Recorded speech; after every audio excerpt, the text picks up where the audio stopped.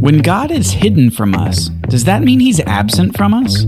Today we'll explore the story of God hidden in the white space of the book of Esther. Thanks for joining the Bible Brief.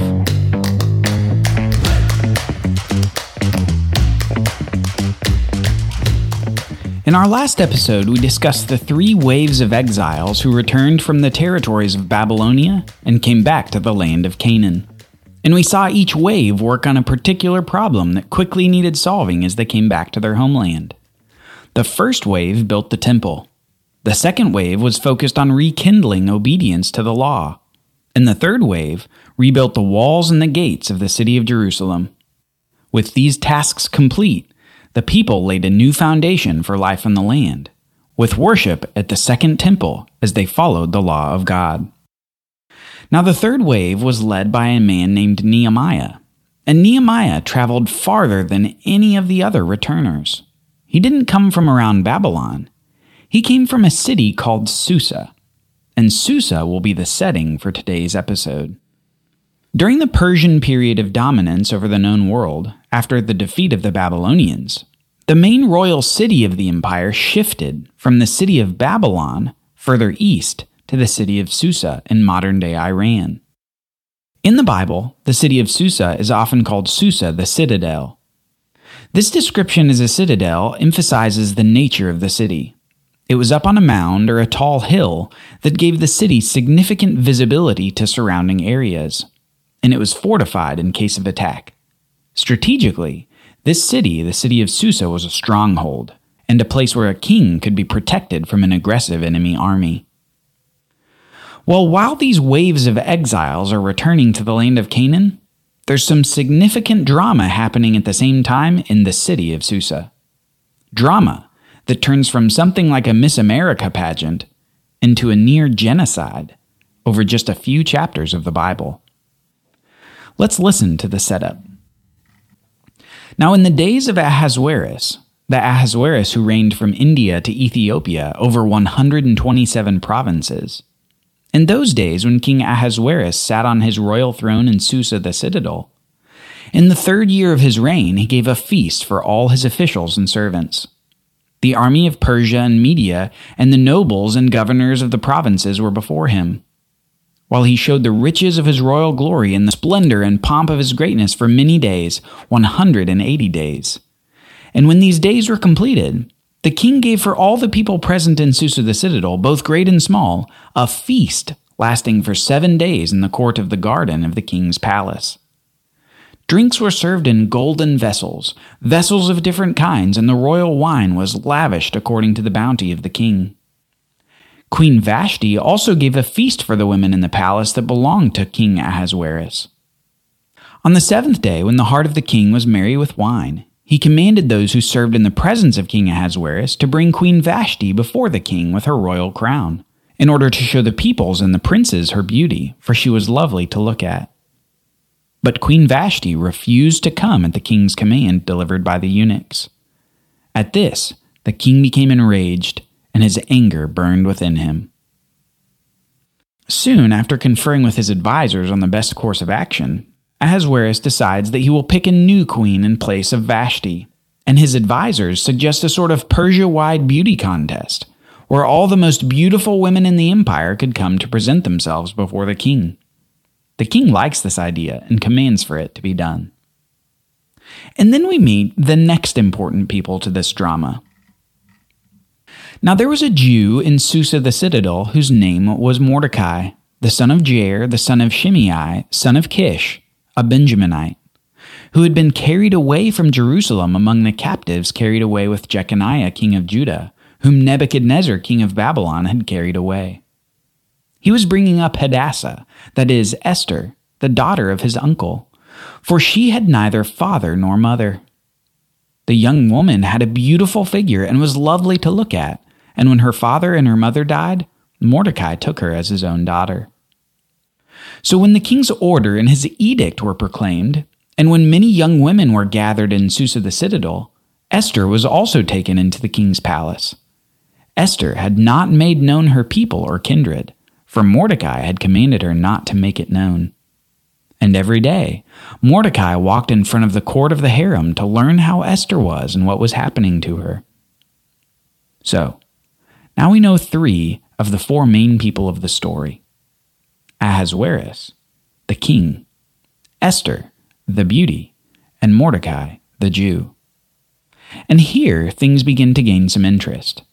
After at least a year of beautification and waiting on the other women to be shown to the king, Esther is finally brought before Ahasuerus. And when Esther was taken to King Ahasuerus, the king loved Esther more than all the women, and she won grace and favor in his sight more than all the other women, so that he set the royal crown on her head and made her queen instead of Vashti.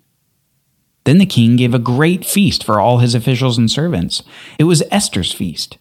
He also granted a remission of taxes to the provinces and gave gifts with royal generosity.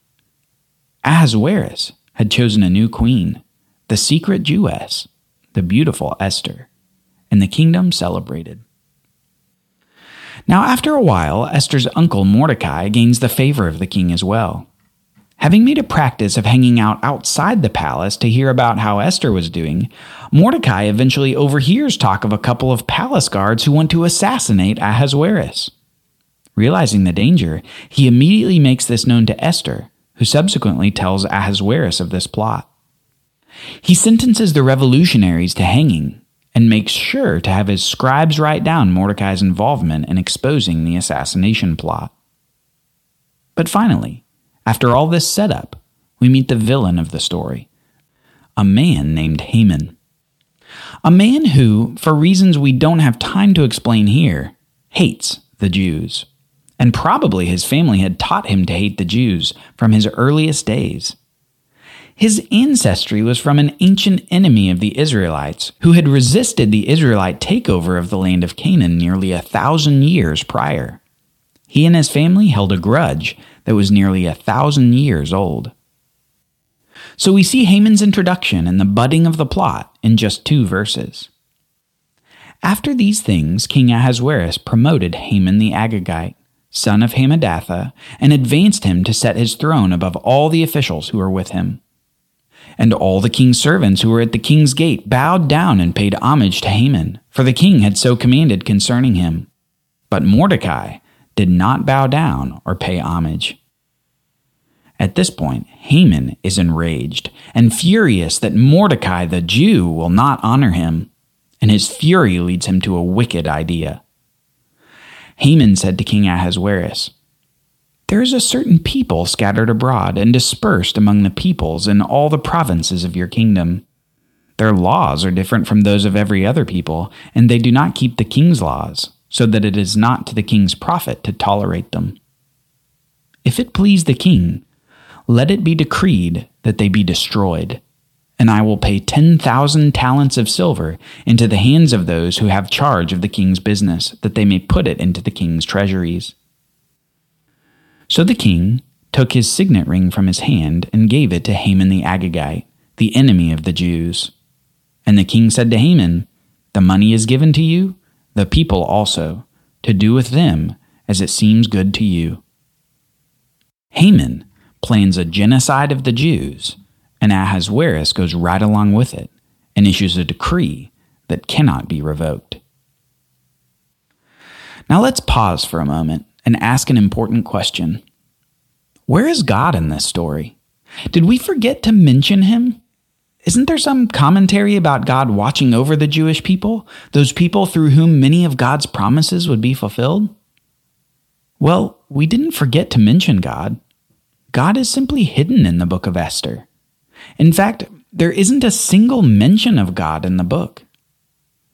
But lest we think that this is odd in the Bible, we need to think about it from a strategic sense.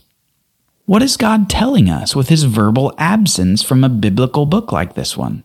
A book full of existential threat to his people. Well, the title of the book will help us. The title of this book of the Bible is Esther.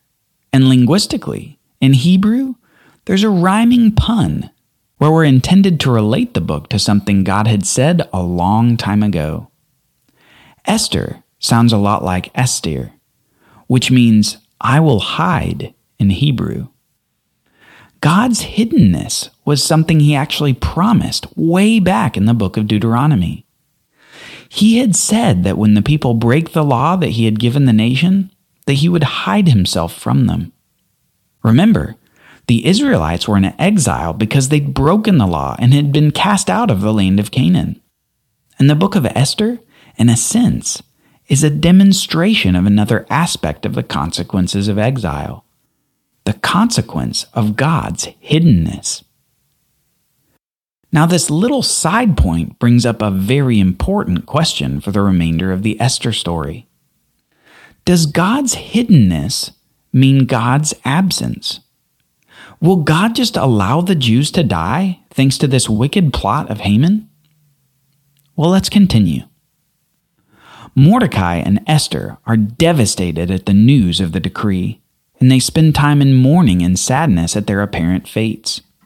And yet Mordecai sees a potential opportunity. Esther, after all, is the queen. Couldn't she just talk to the king to try to find a resolution? Well, there was one problem. Doing so risked death. You see, the law in those days said that if anyone went unsummoned into the king's presence, that person had a death sentence unless the king held up his ruling scepter to the person and allowed them entrance. Esther would be risking her life to go into the king's presence, even though she was the queen. And Mordecai says this to Esther: "Do not think to yourself that in the king's palace you will escape any more than all the other Jews. For if you keep silent at this time, relief and deliverance will rise for the Jews from another place, but you and your father's house will perish. And who knows whether or not you have come to the kingdom for such a time as this." Then Esther said, "Go, gather all the Jews to be found in Susa, and hold a fast on my behalf, and do not eat or drink anything for 3 days, night or day. I and my young women will also fast as you do. Then I will go to the king, though it is against the law, and if I perish, I perish." God is hidden, and the lives of all the Jews in Persia are on the line. The queen is risking death, and for 3 days, all the Jews in Susa will fast. Will the hidden God respond to their plea for help? How will the Jews escape this Holocaust? Join us tomorrow on the Bible Brief. Are you enjoying the podcast? One of the best ways for the show to grow is for you to share it with a friend. Will you do that today? We'd love to help more people understand the life-changing story and message of the Bible. Thank you for your support, and thank you for listening. Copyright Bible Literacy Foundation 2022.